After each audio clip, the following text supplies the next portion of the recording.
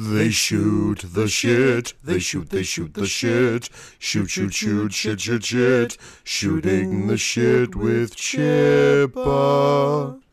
Hey everybody, and welcome back to another fun-filled episode of Shooting the Shit with Chippa. As always, I am your host, Chris Chipman, aka The Chippa. Before I get into my very special guest for the day, I'd like to thank my $15 or more a month patrons. They are Mason, Christopher Finnick, Patricia Chipman, Hugh K. Campbell Jr., Alex Peregrine, Kevin C.V., Mike the Gatherer, Tyler Freshcorn, Mark Price, collaborating online, Alex Shaw, Seth Comfort, Seth Decker, Andrew Krause, Little Nicky, Robert V. Aldrich, Aaron Moriarty, Carolyn Thompson, Scott Arcuri, and Shore Hansen Gusted. And to my newest patron, Max Freeze, thank all of you guys so much for the support. It's a really hard world out there. Creating stuff or having a hobby for fun is wonderful, but those of you that see benefit and value in it and like to help support me, it's great. I am a single income household. We have 2 kids. The world is crazy, so the extra little bit of support helps me make my shows better, and it helps me, be able to eat and live and survive and actually be able to have a hobby and put my spare time into making shows like this instead of having to take on extra work. So I really appreciate it. This show, as a lot of my shows, is brought to you by Skeeter Plays. It's my buddy Steve Brennan. You've heard him on the Talkbuster podcast before. He was also at Talkbuster Live. He's one of my very, very best friends, and he has a Let's Play channel called Skeeter Plays over on YouTube. He has guests. I'll be one of them someday. You should go over and check it out. And with that comes today's guest. Marissa, please introduce yourself to the listeners. Sure. And first of all, holy shit, you make enough doing this to call it an income? I am so envious, but I am Marissa. I am a graduate student. I'm just about done with my MFA. I'm a podcaster, author, and a semi-pro women's football player. And back when we actually, did stuff and went places, I did a lot of public speaking and theater. So I've got my presence in multiple arenas. That's awesome. Could since I'm only aware of some of it, what are the names of the 4 shows you do? So I am the primary host of the Inciting Incident podcast. That is the longest show I have running. It's been going for 233 episodes. I host. Yeah, I've been doing this 4.5 years. Oh, it's I've racked up a few. My second podcast, got me beat by a year. I'm 3.5 years in. Good job. Yeah, once you start, you're like, how many different things can I turn into one? I don't know. The second podcast I do is a trans-specific podcast called The Sister Getting Out of Hand, and I host that with my friends Ari and Eli. Awesome. That's a great name. I love the name for it. Yeah, we found it on a Tumblr meme, and we're like, that'd be a great name for a show, and then we could just use it randomly, but only we would know, So, and then I do 2 media kind of podcasts. One is specifically about the show Fargo. That one's called Okay Then. And the other is the one you're probably familiar with that I host with Brian, as well as Natalie and my partner Murphy. But I heard about it, which the concept behind that is my partner Murph grew up in basically a cult. And, there was so many different instances of oh, right, you've never seen Back to the Future. You don't get that reference. So he was like, why don't we just start a show about that? And then, of course, Brian heard we were going to watch movies and was like, can I hang out? Sure. And then we added Natalie because she is the producer of a movie called Science Moms, and she wanted to watch Reality Bites and apparently enjoyed that enough to want to hang out with us again. So, oh, that's awesome. So you're covering many ends of a spectrum with those 4 shows. I love it. And as somebody, like I said, pre-recording, who's trying his best to be the most inclusive and best ally to everyone as I can, I've got some close friends that are trans and are just learning now that they are. And so that's it's just so good to have more outlets and to meet people through Twitter and through these shows that I can point them to, as they figure out who they are. Because aren't we always figuring out who we are? That's, something that people forget. It doesn't just get handed to you. And you get, it's a 1 and a 0. That's it. No, it's like, no, this is learning yourself is a lifelong thing. Yeah.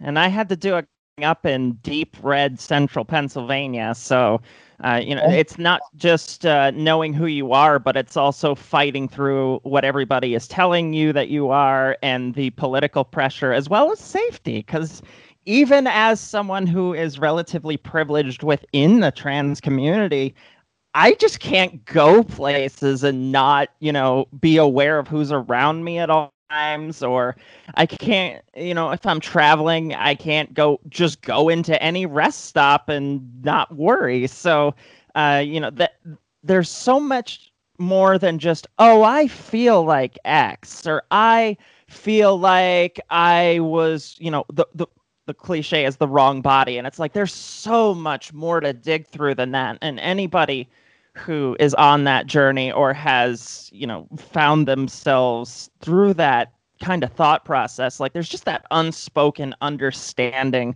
with people who are already there. Cause it's like, yeah, I get it. No, certain other people haven't been through this. And there's just kind of that camaraderie right away where it's like, all right, you're one of my people. We're cool.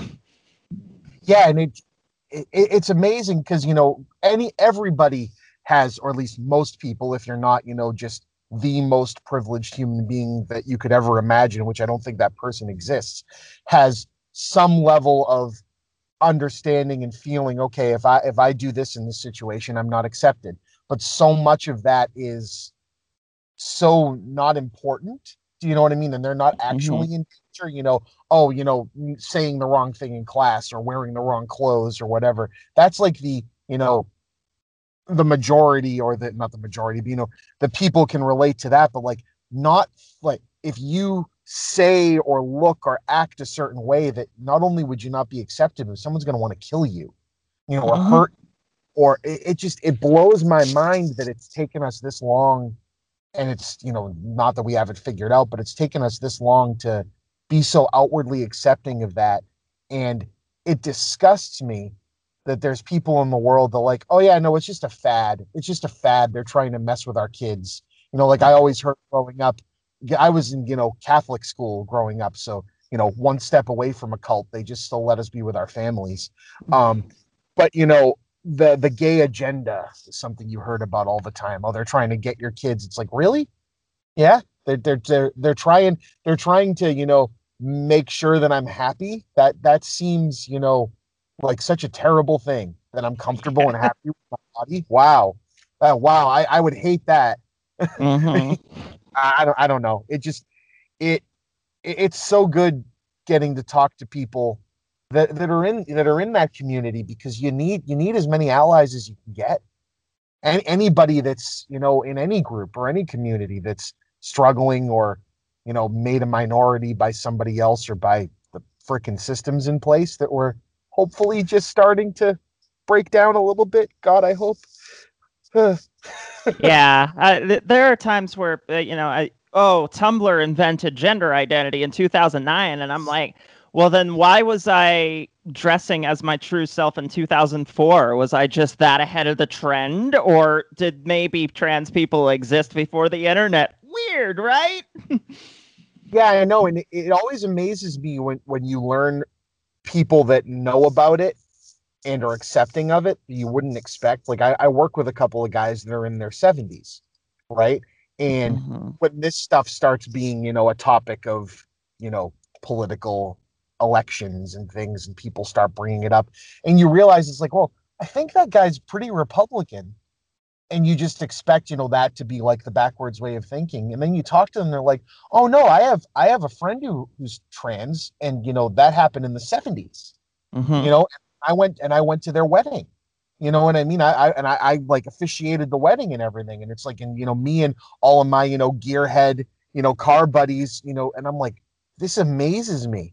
And then I found, and he's like, oh yeah. And he goes, screw frickin' Trump and all this. And I'm like, wow, I did not expect this. Okay. Well, the more you know.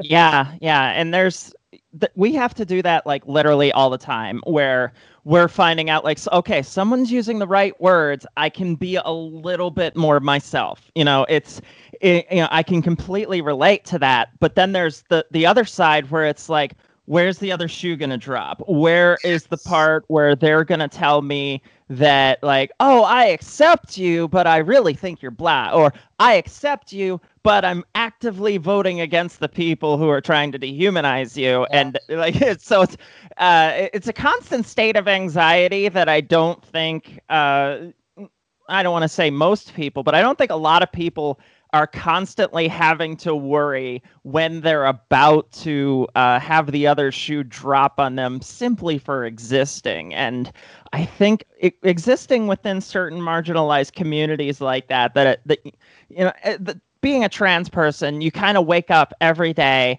and just go, okay, what shitty just happened? And if it did, okay, I'm going to see 90 posts about it. And at least half of the people who post it have awful friends who are going to say things.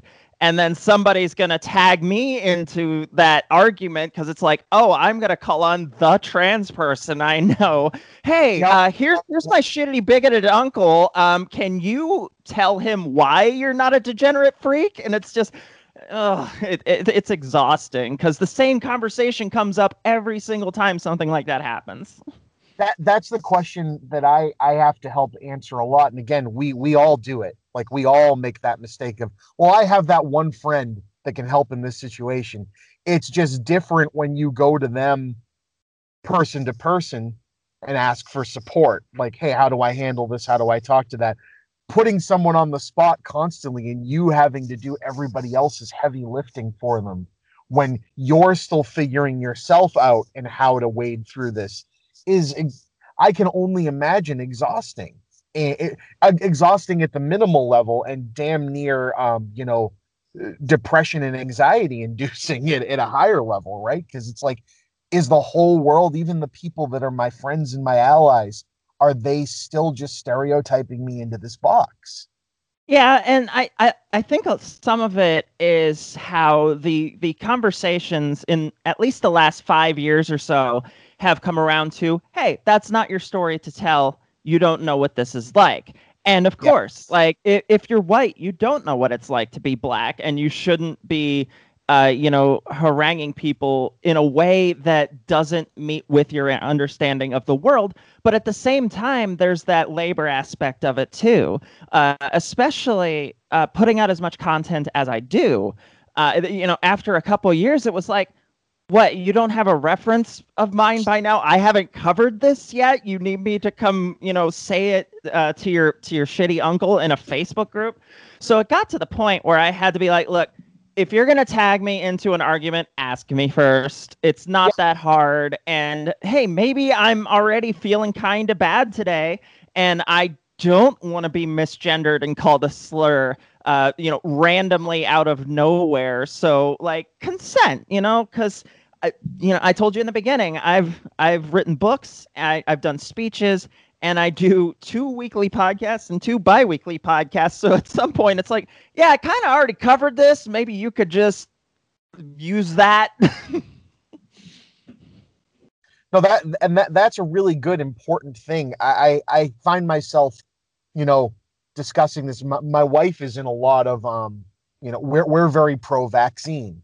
And anti-vaccine, having kids is a big world out there, and there's conspiracies, and then there's science, and there's this. So she's very good within that group. She's in a group of like pro and against, of like, helping and advocating. But I always try to remind, her, she asks questions, of course you get into groups of people pigpiling when someone gets, misgendered or misrepresented. And the question always comes up of like, well, how do I find out what somebody wants or how they want to be treated in that situation? And I'm like, the best thing to do is step away from the social aspect of it and contact them directly.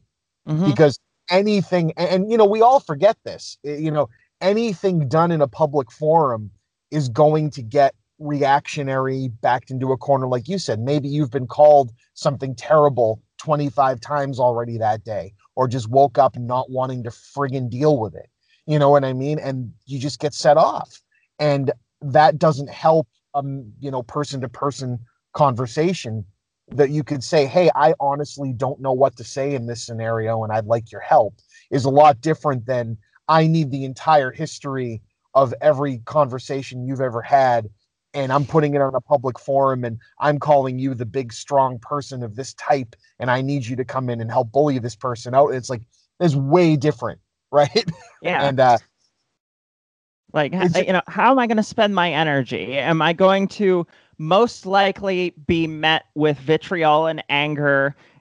What am I going to get out of this other than maybe this friend feels like, hey, that's a good person to go to, and there's merit in that, and I appreciate them thinking of me, but I don't want to be put in a situation where all of a sudden I got a Facebook tag and a comment, and it's like, hey, this person says you're the worst kind of people in the world, and you're not who you say you are, and you're really just deranged child molesters. Can you talk them out of it? It's like, no, I don't. I'm not spending my energy on something that is already a losing battle and is likely going to end with me being dehumanized, sworn at, and called the worst things in the world. Because guess what? If I want to do that, I could walk outside. So if I'm going to use that energy, it's going to be something productive and not Facebook for the most part. Right. And also the worst possible thing you can end up in there, I feel, as a friend of somebody's, is you're now getting into an argument sometimes with someone who's still, family to them, which means they're stuck in that situation of, at the end of the day, is this someone that they still have to spend time with?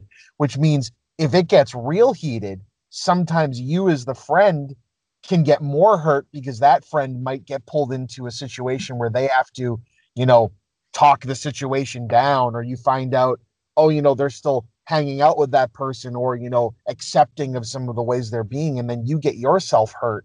And it's just a complete mess. I've been in the middle of that way too often, where it's like, well, yeah, my bigoted, uncle or whatever is still my uncle, and I haven't completely cast them out at this point.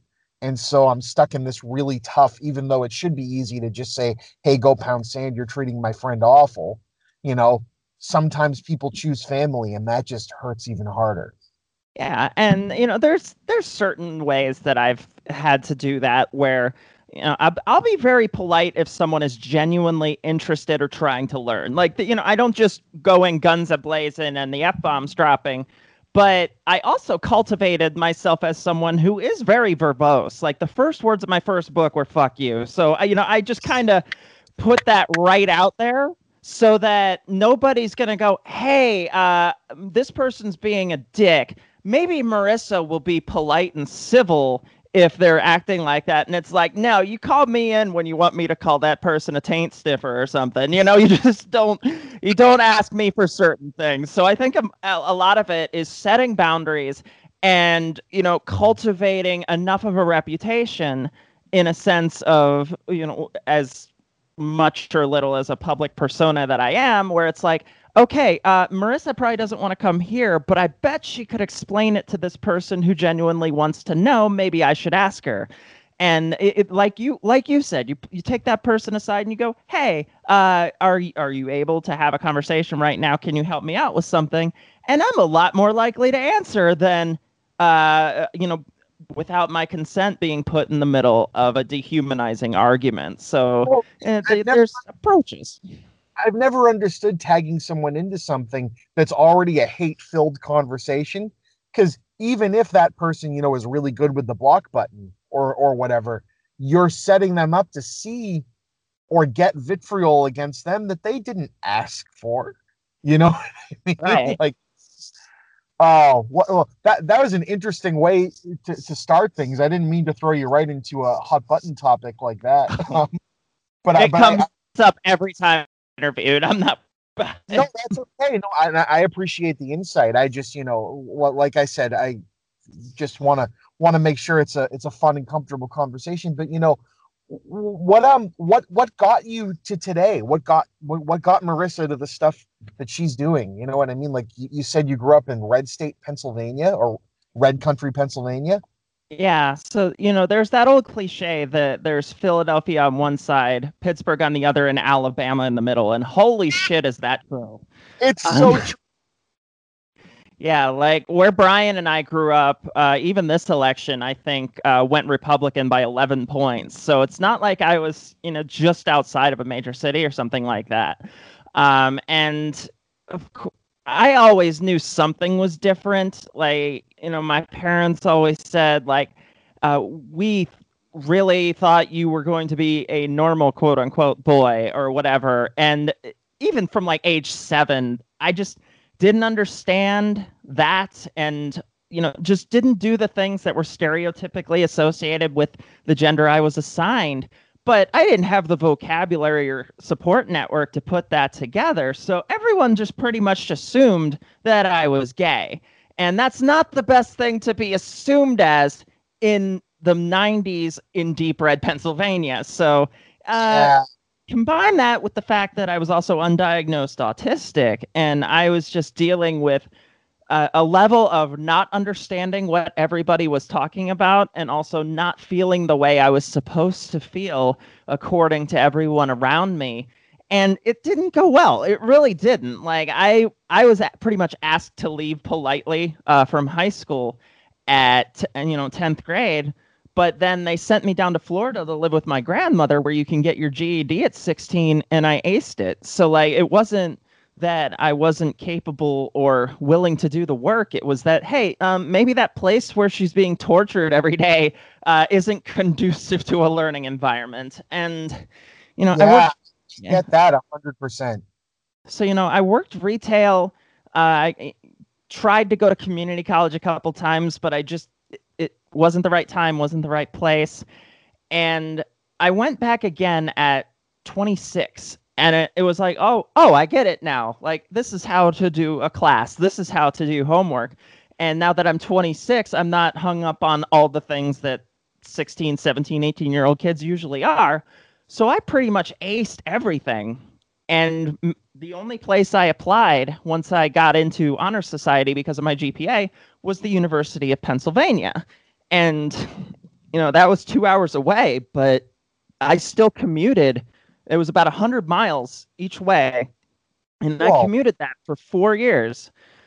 And while I was there, just certain things kept coming up. It was foreign language class where the professor pulled me aside and said, "It's not your effort. It's not, you're not studying. I can see that you are. It's the disparity between your ability to comprehend and your ability to process and your ability to produce."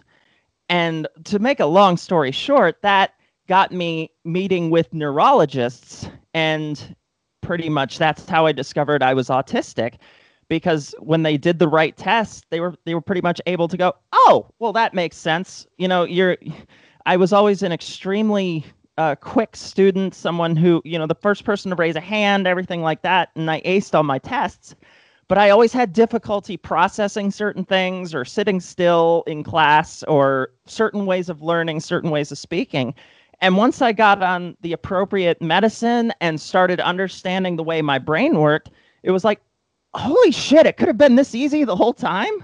Oh, So yeah. I like to tell people, it's like some of them accuse like the medicine I'm on, which is also for ADHD, and they say like, "Oh, you're on speed, you're just cheating." And it's like, I got halfway through an Ivy League school with no high school education, Yeah, I'm and not now cheating. I'm cheating. Oh, well, hey, to put a stop right there, just as a parent of an autistic child, um, I I feel for you so hard that you didn't realize that about yourself until you were much older. I also know that God, finding a neurologist at all, even however long ago that was, um, that was able to diagnose that. So many people try to avoid that, even Mhm. doctors. You know, um, it just gives me such a smile across my face to know that we've found this early on about my daughter, and she's got the right doctors, and so that we're helping early, So, and again, like every generation is just going to have it better. You know what I mean? We're learning more about, because everybody is somewhere on this silly spectrum. You know what I mean? And just realizing what additional aid somebody needs is so empathetic and so human, and pretending that we don't need help and that we're not, the sum of all of our parts in our community and the help that we get, and that everybody can just handle everything on their own. I love that the world is changing to accept that a bit more, Yeah. And my parents, when I told them that I was autistic, were like, well, we got you tested for that in elementary school. And I'm like, yeah, you got me tested in 1992 here. Like, it's changed a bit since then. But at the same time, they weren't going to look at something like that with somebody like me because I, did well in school up until a certain point.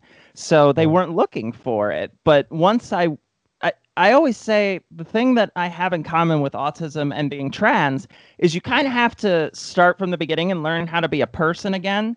And I managed to go through both of those things at a relatively similar time. So, I was in the closet as trans for a little over half my life because I didn't have the words. I thought I was a drag queen because that was the only word I had for the longest time. Yep. And, once I was in a school that had trans inclusive healthcare. And even then it took me like 2 years to have the guts to go in because it's like, I'm finally admitting it to myself and this is going to put me in some level of danger. And I finally did and started transitioning medically. I had, gotten my name and everything else years before, but it just so happened to be about 3 months before the 2016 election because I have amazing timing. So, yeah. Hey, that thing I've just realized that I am? This entire campaign is against that. Oh, no. And not just that, but I was at his alma mater. So, like, there's that added layer of it. And there was a bunch of Westboro-like protesters that dropped in on our campus a lot because that was emboldened in the fall of 2016. And I just happened to get on video one of those times because I was like, well, I'm 31. I don't give a shit what this clown has to say. The more stuff he says to me, the less he's going to harass one of these 17-year-old kids that he's made cry. So I just trolled him for like an hour and a half. And he asked me if I had the guts to be judged on the Bible. And I'm like, yeah, I just handed someone my phone and I said, film this, go ahead. And, he asked me the most over-the-top questions, trying to prove that on a scale of 1 to 10, how likely was it that I was going to hell? And it was so over the top. And, after a whole bunch of questions, he's like, on a scale of 1 to 10, you're a 9. You're going to hell, but but at least you're honest about it, unlike everybody here. And I said, you want me to make it a 10? I'm transgender. Fuck you. Yes. And that's how I came out. That's awesome. Good for you. Like I as someone that just has learned throughout my life my own, comfort with being outward and in public, obviously from a way more privileged spot. As far as I know at the current time in my life, I'm a straight white man. I have a wife, I have kids. Doesn't mean I'm not comfortable and open, with everybody's thoughts and the thoughts that, who knows if I realize more about myself in life. But just being comfortable enough in public to confront someone like that is just such an awesome thing. And and to feel comfortable and safe. Obviously, you're not 100% safe, as we've seen with these damn protests and how awful the other side acts towards just wanting human rights. But it's just so cool because you said you were basically asked nicely to leave high school, and 7th, 8th, and 9th grade for me, Catholic junior high school, I never went for more of a 180 of realizing like it's not me. Like the people I am surrounded with are awful. The teachers down to the kids. Like this isn't right for me. And I told my parents, hey, I'm smart. I want to be an engineer. I had to take the same math 3 years in a row, and I'm surrounded by people that treat me like absolute crap all day long. And, and God, imagine like if there was actually something, that was in a group that they hated about me other than just normal, like childish, like, hey, you're fat, ha ha ha, whatever, dumb stuff like that. I couldn't even imagine what they would have done to somebody like that. And so I needed to escape it. And then I ended up in public high school, which my parents were like afraid would be hard for us because we were in, a rough urban area. And I excelled, and I came into myself, and I started like being like comfortable, public performance and karaoke and speaking and all this stuff that the schooling up to that point had made me feel I wasn't good enough for. And not that it's the same level of relation at all, but it comes from the same place. It comes from that society making you question if you're good enough and if you're worthwhile. And I think that's the worst thing we do to each other. And my philosophy of activism has always connected with what you just said right there, which is making our experience accessible. I mean, because you may not know 100% what it was like to be in that situation, but if I can communicate enough of it that you're able to go, oh, I recognize that from my own life, it was kind of like that, then I'm doing something right. And there are trans people who are like, if you're not trans, you have no idea what it's like, end of story. But I don't think we're going to make progress that way. I don't think if we just shoot down anybody who tries to relate to us, that we're going to endear ourselves. So anytime that, like the process of trying to get approved for surgery, or the process of going through name changes, like when I went through what it took to get my name legally changed, maybe Mrs. Dottie down the road doesn't understand what that's like, but when she heard the difficulty I had going through the TSA and then matching up my name with something, she was able to go, oh, I remember the time when I got married and changed my name and it didn't match up. That's a moment of empathy. Bingo. Empathy, I think, is the biggest thing that we societally swept under the carpet for 80 plus years, at least, in this nation, if not more. God, hundreds. If but it was big in the 40s, 50s, 60s. This, man up type mentality, like post World War, no time for being weak, no time for being this, and it's like no time for accepting someone else's struggle is basically what you're saying. Bootstraps. Yeah, and it's terrible that why that has to be politicized, why it has to be that like one side is the side that's allowed to be empathetic and the other side isn't. It's like, I don't need everybody to think the exact same way, you know what I mean? But I'd like you to respect and understand where I'm coming from, at least not think that I'm worth less because I am that way. And Jesus, that should be so common and easy to understand. And the thing is people are so adamant about it that it's a switch. A switch flips. It's like, no, those things are wrong. Well, tell me why. Maybe we can get to a common understanding of why you feel that way. Oh no, the Bible says it is. Or, oh no, this politician says it is. Or, oh no, my dad said it is. I go, I don't care what they said. What do you think? Yeah. And then you throw in like the fact that specifically as a trans woman, like we were the go-to punchline for shit comedians for decades. Oh, yeah. Overcoming the fact that the only time we were ever represented were punchlines or serial killers.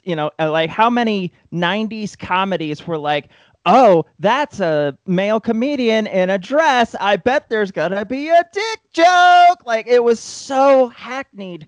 And, just to see the people who double down on that shit now, I'm not going to name certain Netflix stand-up specials, but I think you know who I'm talking about, where it's just like, all the jokes that you can come up with, anything that you can possibly say, I guarantee I've already heard it 20,000 times just walking down the fucking street. So, you know, what do you identify as an attack helicopter? Oh, yeah, I've never heard that one before. Congratulations, you owned me. Oh my God, yeah. No, it's infuriating when you think back on that stuff, because especially, and this is a good teaching method too for people, is they go, well, you know, they made jokes like that in the 70s, and it's like, yeah, okay, let's talk about that. Let's check in with Eddie Murphy today. Let's check in with Robin Williams before he passed away. You know, what you'll probably find is, yeah, you know, they don't deny that they created that body of work, but they're probably going to be empathetic towards the fact that that was then. I'm not that guy. You know what I mean? They'll come out and say, "Here's how I've done better." If they have done better, you know what I mean? Some of them haven't. Some of them just keep doubling down. But it's that when you have a comedian, that's like a perfect example to show someone how you're not owned. It's not a death of the author. You're constantly changing and adapting as a human. You can be ignorant once and get better. Today is the day that you can stop being that shitty way. Like, within reason. Like, if you're going around killing people and passing laws that kill people, you should be in friggin' jail, as far as I'm concerned. But if you make an ignorant comment in a stand-up special, you can be better than that. And when they're confronted, they just double down. Oh, well, I guess you need your safe space, and well, cancel culture. And it's just like, just stop, guy. Yeah. You know. And it's like, I'm a queer trans woman, and I'm 35. So it's like, I remember a time where I probably said some of the stuff that is being said to me today. And it's like, we all had to start from there, because nobody was born with a complete understanding and knowledge of all the areas of social justice. But it's, how do you react to it? How do you, deal with new information or someone confronting you, or, do you have learning experiences, or do you just assume you already know everything? Because, 4.5 years, for instance, of putting out material, I know I've said some things that maybe I shouldn't have, or in retrospect, I look back on and go, "Oh, that wasn't good." But you own it. You learn from it. You learn, and then you don't do that again. And then you're able to tell other people, "Hey, I learned that that's kind of shitty. Maybe you shouldn't do that." And it's a growing process. I don't ever want people to think that, like, they can't come to me, for instance, and be like, "I used to think that the height of comedy was Big Mama's House, or Mrs. Doubtfire, or any example you can think of, or Eddie Murphy's Delirious, or anything like that." And it's like, yeah, and Eddie Murphy regrets being an incredible homophobe at a time when he thought AIDS was transmitted by kissing people. But at the same time, hey, remember when he was caught with a trans sex worker in the late 90s? I wonder what happened to that trans sex worker. Oh, she mysteriously disappeared a few months later. I wonder what that was about. Like, yeah. You go down that rabbit hole, and everybody's quick to jump on the forgive them for what they said, etc. But it's like, what happened to the people that they hurt? What happened to the people who got up?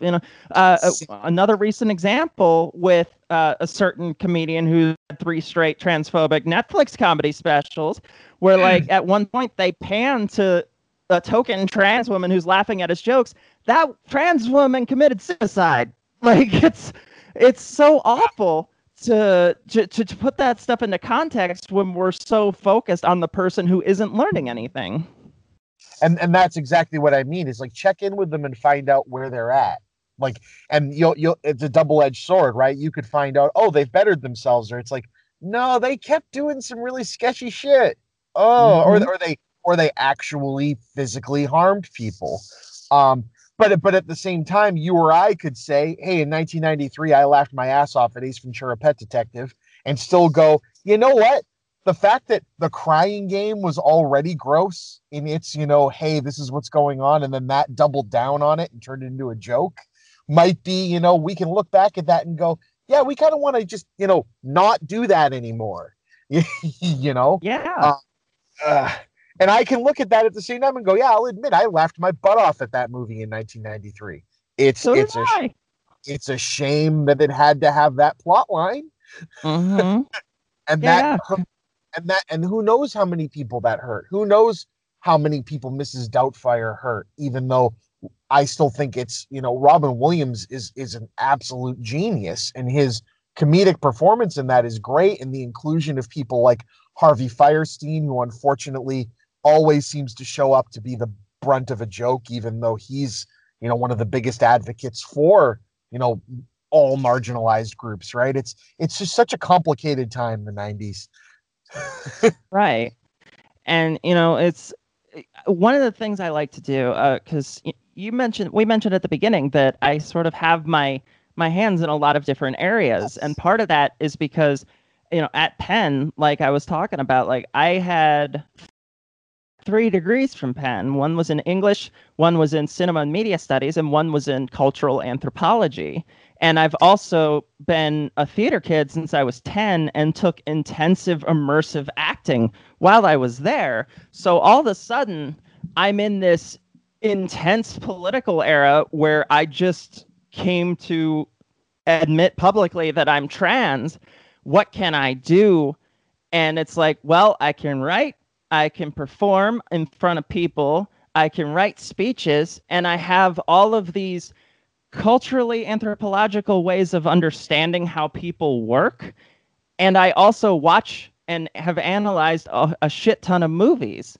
So one thing I tend to do in my public speeches is point those things out in a manner that I can relate to people. So, Ace Ventura, for instance, when I'm talking about representation in media, I'll be like, yeah, I can see how people might have thought that was funny, whatever, because homophobia was all the rage in the mid 90s. But think about it now. Think about the fact that, like, it's not just that he gets grossed out because he thinks he kissed a guy. How does he react to the idea of kissing a guy / a trans woman? He has to burn all of his clothes, take a shame shower, take a plunger to the face, and throw up until he can't anymore. Like, do you think that might have reached a person who was young and trans and gone, oh, that's how people are going to react to me? And it did. All of that combined with how I was treated in school. I knew once again, I didn't have the words, but I knew I was trans when I was a teenager, but I saw how people like me were treated and I was terrified. So it took me so long to come to grips with that, not because I didn't know who I was, but because I saw how people like me were treated. I saw that we were just the go-to punchline. I saw that if people found out about me, they might, want to throw up and burn their clothes. And that takes a toll on a person.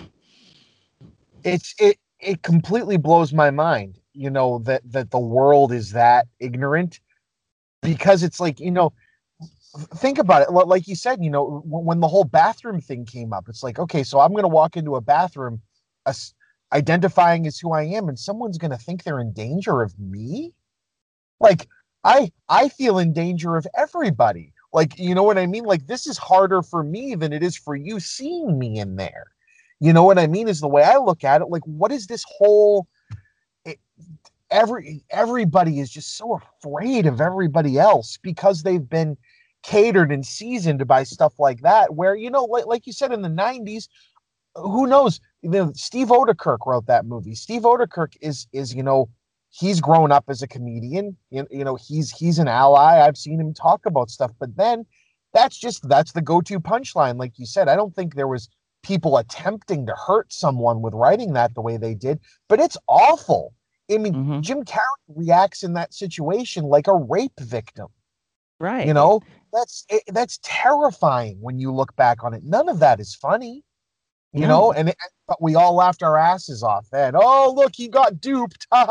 It's like, why does this person have to be villainous? Like, okay, your realization of how did Ray Finkel disappear could still be that Ray Finkel, reassigned himself as a woman, that's fine. Let it be a subplot that Ray Finkel realized that he was always that way. Let it be something that is actually kind of a point of empathy for the character, because something terrible happened to that character. Instead, the movie just goes, yeah, and that's why they're crazy. And you're just like, no. Like, there's gotta be more to it than that. And that one of the biggest things we hear as trans people is mental illness, and it's like, wow, I wonder why you think that way. Maybe it's because it's how many Silence of the Lambs, Ace Ventura, The Crying Game, Sleepaway Camp. How many examples can I name right off the top of my head where it was like, oh, this person pretends to be their mother and kills people, or oh, that person was really not that person, or oh, that's so gross. And it's like, yeah, there's a person there. And why are we so scared of that person? What is it about you that you're so afraid of being quote unquote duped? Is it that you secretly look those things up on Pornhub and feel like that might make you gay? Why would that be a bad thing? Oh, because you beat up gay people because you're scared of these feelings. Like you dig down like that. And, I can just take pretty much anybody who's ever said awful things to me. And it's like, I wonder what your Pornhub search says. I wonder why you're so adamant to make sure that you're not, we've got to make sure to identify ourselves so that you're not accidentally attracted to us. And it's like, do you think maybe because you're actually attracted to us and are afraid of what that might mean for you? Don't take that out on us. That's the thing I think that is the craziest thing. Like, why is it I got duped into being attracted to thing? The way I look at it is, if you're attracted to someone, that's not that person's fault. Do you know what I mean? Like that, they're not committing a crime because you're attracted to them. It's like, okay, so you believe you're a straight man and you found out that the person you were attracted to is a trans woman. Well, guess what? As far as you're concerned, if you still need to have a friggin' label on yourself, you're attracted to a woman because that person realized they were always a woman. This is not. And again, you know what else? So you're attracted to a guy. You know what I mean? Like, why is that something that has to be such a level of discomfort for everybody? Yeah. We grew up in the age where gay was used as a pejorative for everything. Yes, so yes. It's true, but it's like it's just I'm learning, and again, we're all learning. It's always learning. It's just these things we were set up to be afraid of are not always the thing to actually be afraid of. But you got to learn it. People need to learn it, and part of that is empathy. Part of that is someone understanding that, you know what, you might be ignorant, but maybe you're not ignorant out of anything dangerous within you. You just don't know. Know, and if people have a willingness to learn, then holy shit, it's exhaustive. But I know I'm learning every day. And there's also the fact that when you're on the receiving end of a lot of that, you're almost conditioned to expect it. And we were talking earlier about how people can surprise you, but that happens to me too all the time. Not just in the sense it's like, oh, somebody's using the right words and is trans friendly when I wasn't expecting it, but the fact that I'm also an athlete. And that topic, was the next pillar where we had to make sure that trans people aren't allowed to have any fun because it's quote unquote cheating. And once again, Joanna Man, or whatever shitty movie that taught. And it's like, why do you think that any athletically superior to otherwise that would make us cheating? And it's like, I'm so ready for that. And when I saw that the football league that I play in was trans inclusive, even then I was still ready for some version of that argument because I'm tall. So it was like, oh, am I going to be told that it's an unfair advantage? Am I going to be told any of these shitty things that I hear on a daily basis? Not a single player in that entire league that I've met has said one bad word to me. Not a single one. So one of my go-to things is, you, person who has never watched a woman's sport except to complain that a trans person is participating, and then you're going to go right back to not caring about it. This is my team, and I'm just Marissa to them. I'm just, a person who is playing on this team. The fact that I'm 6'3" means that I might be able to catch a ball a little easier, but it doesn't mean it's an unfair advantage. Like one of my friends growing up in high school, her name is Carla. She is 6'4" and played in the WNBA, but I have an unfair advantage over her in basketball. Go fuck yourself. It's just, it's rooted in so much more maliciousness than that. But because the people I'm playing with don't care. Because everything up till now has been gendered, and that's the worst part of it. In high school, there was a girl in my class that ended up playing on the varsity men's football team. Mm-hmm. It was awesome, and she, just was a badass. You know what I mean? And held her own. And I remember that being like, well, my son can't hit her as hard. She's like, bring it. You know what I mean? Like, hit me as hard as you want. It's football. There's rules that protect me. And other than that, let's go for it. And she was a star. You know what I mean? And it doesn't have to be like I grew up playing soccer and baseball on teams up until, you get to an age where it's competitive, that it's girls, guys, didn't matter who it was. And I wish sports could be that way. You know what I mean? I get also that, at some point that there needs to be a classification for whatever reason that the world has established. But why is it an unfair advantage just because of your gender or what gender you were at one point? Right. Anyone can be 6'4" and weigh 300 pounds. You know what I mean? That's genetics at that point, Yeah. And it's like the Olympics have figured out what makes the quote unquote advantage offset itself. It's like, I think they know better than you, who saw some comedies once and also thinks that men are inherently superior to women as athletes. Like, do you think maybe part of that is because boys and men are treated like they have to play sports or they're worthless, and all the money in the world is put into it to support them?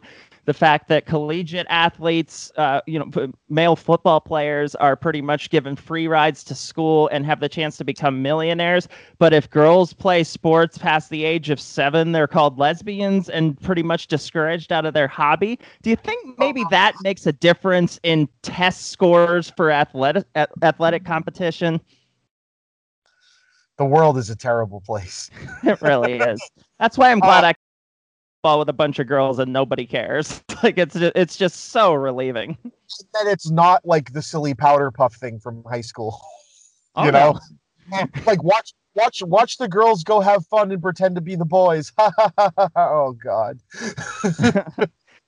My favorite part of that is that the guys all get to be the cheerleaders, and I always thought that was hilarious because it's like because they took it seriously. It wasn't a joke. They got out there and it's like, no, we're gonna dress in the outfits and look as silly as we make the girls look when we're playing football. And I'm like, you know what? Good job, guys. Like, own that. You know what I mean? Like, go for it. Absolutely. But yeah, oh God.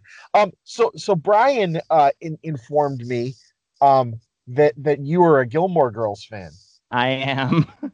So, and again, I do have to get back to work eventually, but I did want to bring that up because I have, we've been talking about changing and growing up, and as a guy who was 16, 17 years old when that show started, it was ingrained. That was a show that we made fun of. I never saw it when I was 17.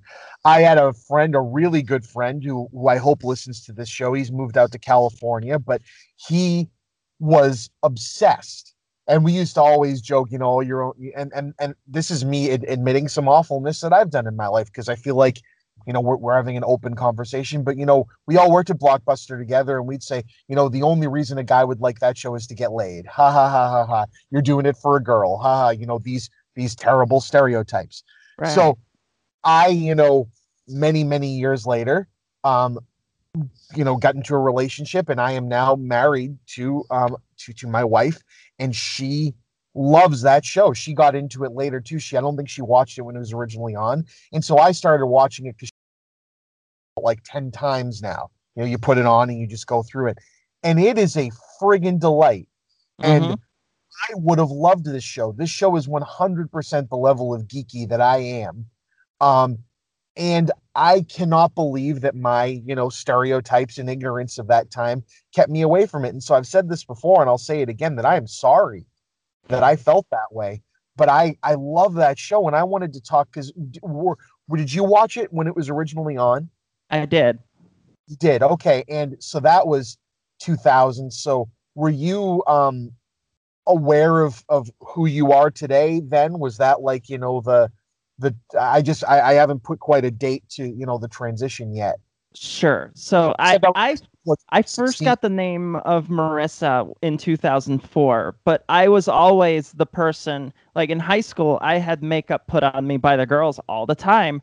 And once again, I didn't have the words, but I knew I was one of the girls. I just didn't have the words or know that there were options that I could take. And that a lot of that had to do with the context that I was in. But it wasn't just Gilmore Girls that like really started making me go, I relate to this so much more than say Family Guy or other things that made fun of that show. And it took me a while to put that together. So, I'm a teenager watching that, and it's like, well, why do I relate to these women so much more than the people I'm supposed to look like and supposed to want to be like? Why do all the people who I'm supposed to like make fun of this? And I worked at Blockbuster, not to mention Movie Gallery and Suncoast around that time. So I know the conversations you were having. And of course, there was a certain level of objection that put into that just to maintain not being tormented at work all the time. So I get where you're coming from, but watching that show again when I first started to be public and realizing just how much I related to it, not because I just like intelligent writing and quirky characters. It's like, I relate to Rory Gilmore in a way that I didn't realize, but like I subconsciously knew, but I didn't realize. It's like, oh, a girl who prefers books and isn't really that into boys, despite the fact that she seems to end up with them, and also ends up at an Ivy League school despite having a poor parent, whatever. And it's kind of like, I think I get it now. That makes a lot more sense. Yeah, and just me growing up in waspy New England, I latched right on to all of that subtext in the show of the, even though her parents, Lorelai's parents are rich, they still act. They're still in their own community. I love that the show always breaks down that they're a bit still looked down on in their own community, partially because of what happened with Lorelai and Christopher and all that. But that like you're not quite as big and amazing as you think you are aspect of family coming into terms. I grew up in a family, half of my family carried themselves like they were the Kennedys. They weren't rich, but they just carried themselves that way. Like everything was very formal, and so growing up, I got to see that break down and got to see the realization that, these people are people too. And it's not always happiness and everything. And I love the way that show rips that apart and shows it for what it is. One of my favorite lines, I think it's from a later episode. It was the actress that plays, Edward Herman's character, the grandfather. Richard's mother also plays an aunt, and she comes out. It was during a party. You have to get back in there. You can't leave that many white Anglo-Saxon Protestants waiting. They'll start forming new clubs. And that just floors me every time I friggin' hear it. And because it's just those aspects of the show. Because, this was on at the same time as like Seventh Heaven and Dawson's Creek and shows like that. And it's like the antithesis of those shows, but even though it was supposed to be one, it's on ABC Family or whatever it is, but the show's like very real and very adult, and it doesn't talk down to people. And I just love that about it. Yeah, and there's also a certain aspect of it with everybody in the house is trans, so like we have that unspoken understanding. And rewatching, especially the beginning of that show, and it's like grandparents that want to be involved with you and are willing to step out for you, even if they're a bit snotty about it. You ungrateful woman. Like it's very hard to not see family members who are willing to put anything on the line they can for other family members and see people being like, oh my God, she's trying to control my life. And it's like, yeah, your family actually is there and cares about you. There are a few groups of people in this house, for instance, that would just love to be paid that much attention by a family member. I haven't seen my parents in 2.5 years. Like it's one of those kind of things. But also the fact that it's a running joke on the show, not only that I make Gilmore Girls references, but I can impersonate both grandparents. So like sometimes they just tee me up for it, and it's just a delight to have like that kind of brand where like, oh, there's gonna be a Gilmore Girls reference here. I wonder if we'll hear Emily or Richard. So it's so multifaceted for me. No, it's just a wonderful show. My wife and I actually did the virtual, like whatever they call it, the fan expo thing this year. For it. It was awesome. They had, a whole bunch of the actors on, Mrs. Kim and Miss Patty, and it was awesome. I loved it. Yeah, do you think if the show was made in 2020 and not 2000, Miss Patty's a drag queen? Isn't she a drag queen? She acts like a drag queen. I think the actors that played her got that, and I don't think the show necessarily. Well, I think the showrunners definitely got it because they seem to be. The Palladinos seem to be very much like on the pulse of that community. But I think in 2000, they were just like, no, get this needs to be a woman. Like, don't even have that. Someone in the show running was like, can't do that. It's 2000. We're not quite there yet. Because like, being a token queer, I can just picture Miss Patty coming out with a feather boa and a giant peacock and just going, oh, darling, you're going to go after that cishet bullshit again. Just, Rory, darling, just don't go after the boys, okay? They're just wastes of space. Just try women, honey. Try women. Oh, that'd be amazing. It also would make all of her like times that they have her outside watching all of the young men working even more interesting in the context of the show. Especially who I am, darling. Yeah, I see you up there. You're sending glances. You don't have to pretend.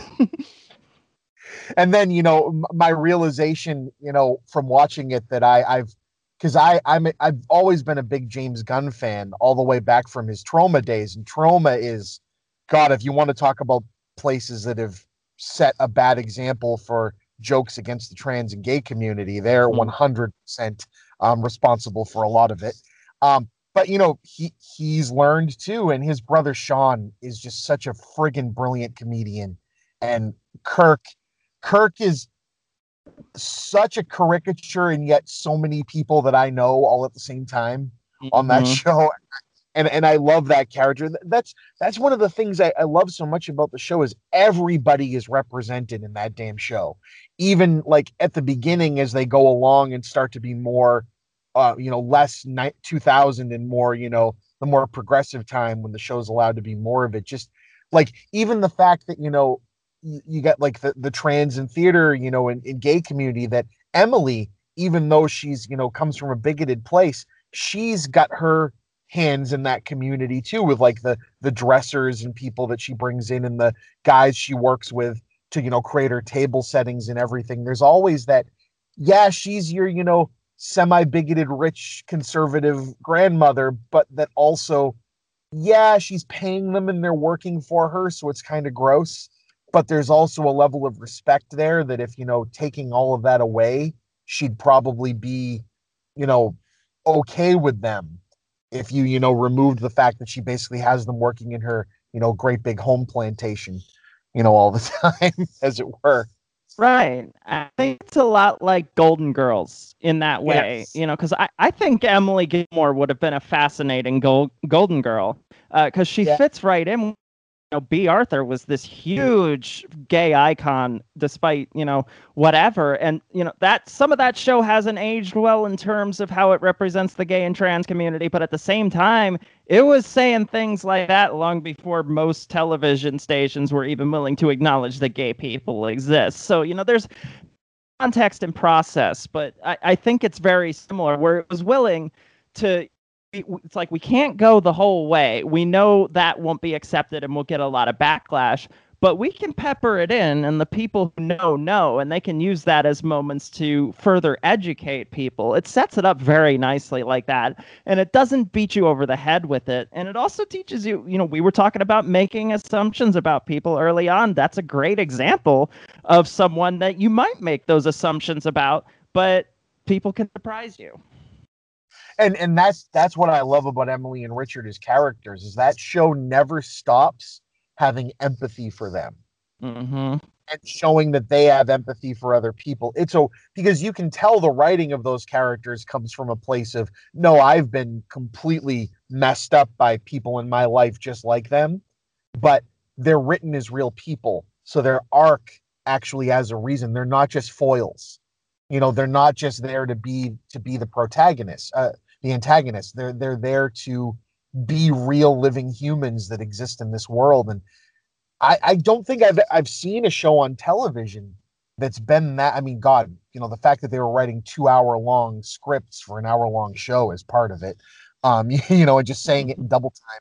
But it's an epic piece of creation in the fandom it's got. You want to talk about a more multifaceted fandom that I've ever met. It's the fans that show. You get everybody, right? You get the people that still think of it as like a Dawson's Creek or Seventh Heaven kind of show that kind of still just relate to, arguing about whether, what guy Rory should have been with is the only important part of the entire damn show. And it's like, okay, yeah, you can have that. That's fine.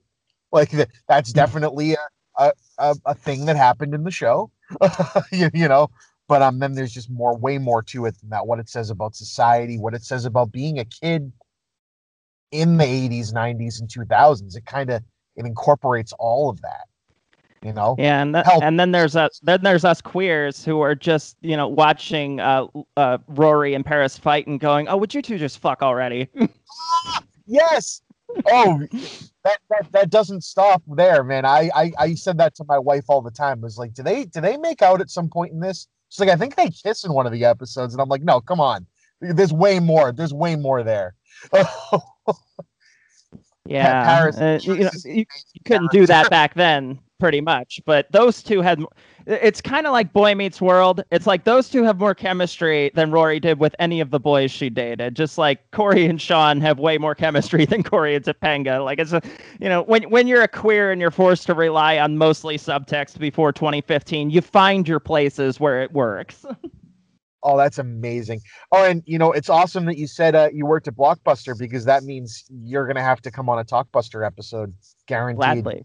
Gladly. We gotta, but I want to give you an opportunity now. First, I want to say that this has been amazing, and we could talk for hours, it seems like, and I would love to have you on anytime and Talkbuster for sure. And I can't wait to be on your show. That's going to be awesome. But I want to give you an opportunity to give a shout out, promote something, say whatever you want, and let you know that, hey, I got to get back to work. So that's my main thing, or else we'd keep going. But go for it. Yeah, I look forward to continuing this conversation. And you're going to be on our show, but I heard about it, and I'd love to have you on Inciting Incident so we could continue this conversation on my show too. But yeah, like if you put me into your podcast player, Marissa McCool or Marissa Alexa McCool, you're going to find stuff. Like I've been on. I do the 4 podcasts, like I said, Inciting Incident, The Sister Getting Out of Hand, Okay Then, But I Heard About It. But I have been on probably a couple thousand podcasts because I get interviewed a lot, and I'm happy to. And I've been on god awful movies. I've been on a bunch of shows that review movies or talk about skepticism or media or sometimes just comedy and things like that. So I have 10 books available. I've written 10 since I told the story of coming out on video 1 month later after the election. I wrote a giant rant, and that turned out to be my first book. And I wrote 10 books in this administration, anything from essays to political rants to poetry. I wrote an entire book called Tinder Profile Poetry, which is me just making poems out of Tinder profiles. So I'm really all over the spectrum in that regard.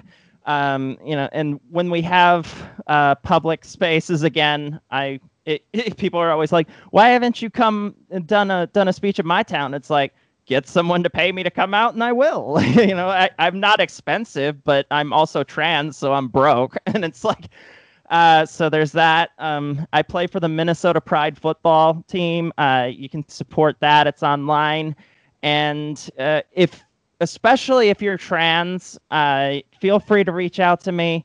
I'm on all the social medias, and as long as you approach me in a respectful manner, whether you're trans or just curious or want to learn more, I'm probably going to talk to you.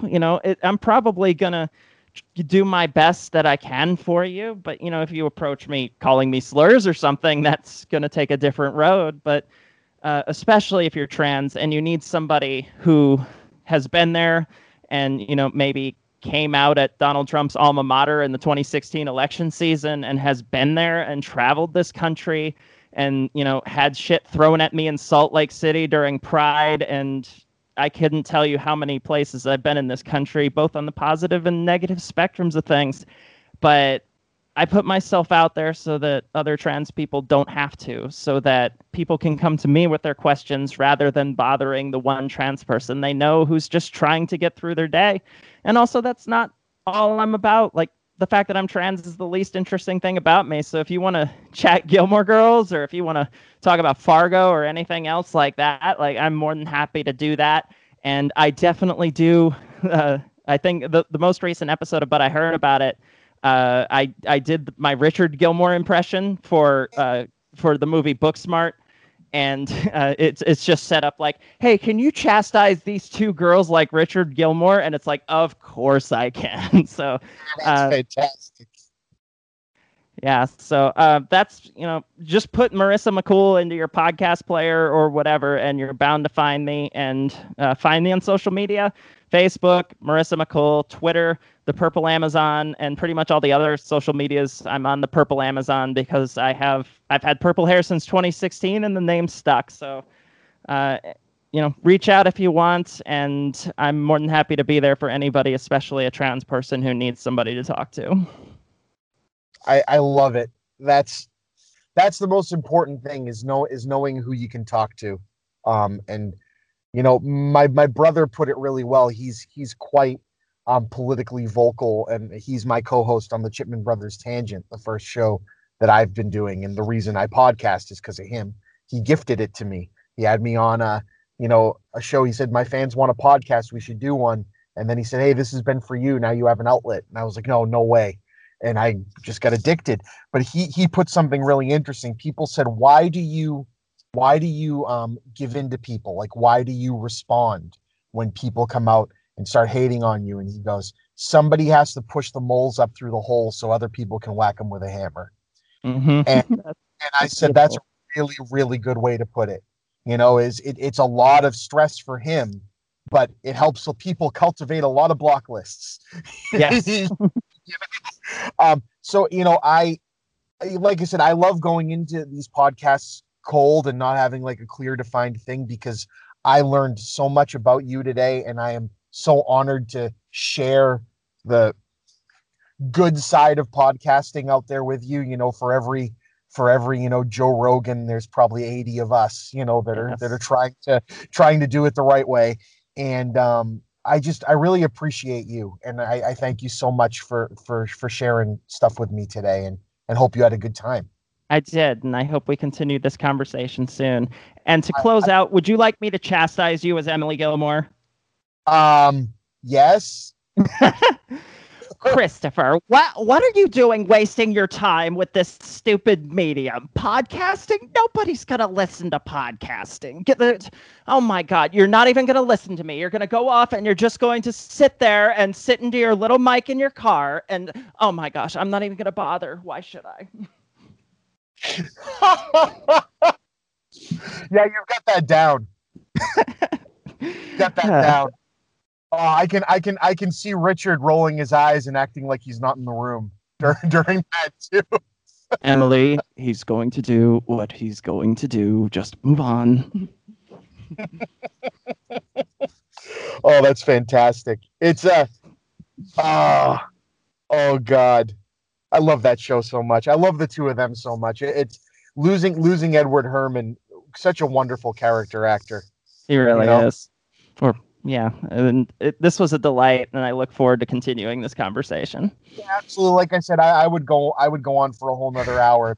Duty called. So thank you again. Can't wait to be on your show and can't wait to talk more. Everybody, this has been Chris Chipman, the Chippa, and Marissa McCool shooting the shit today. Thank you all for shooting the shit with us, and we'll talk to you again soon.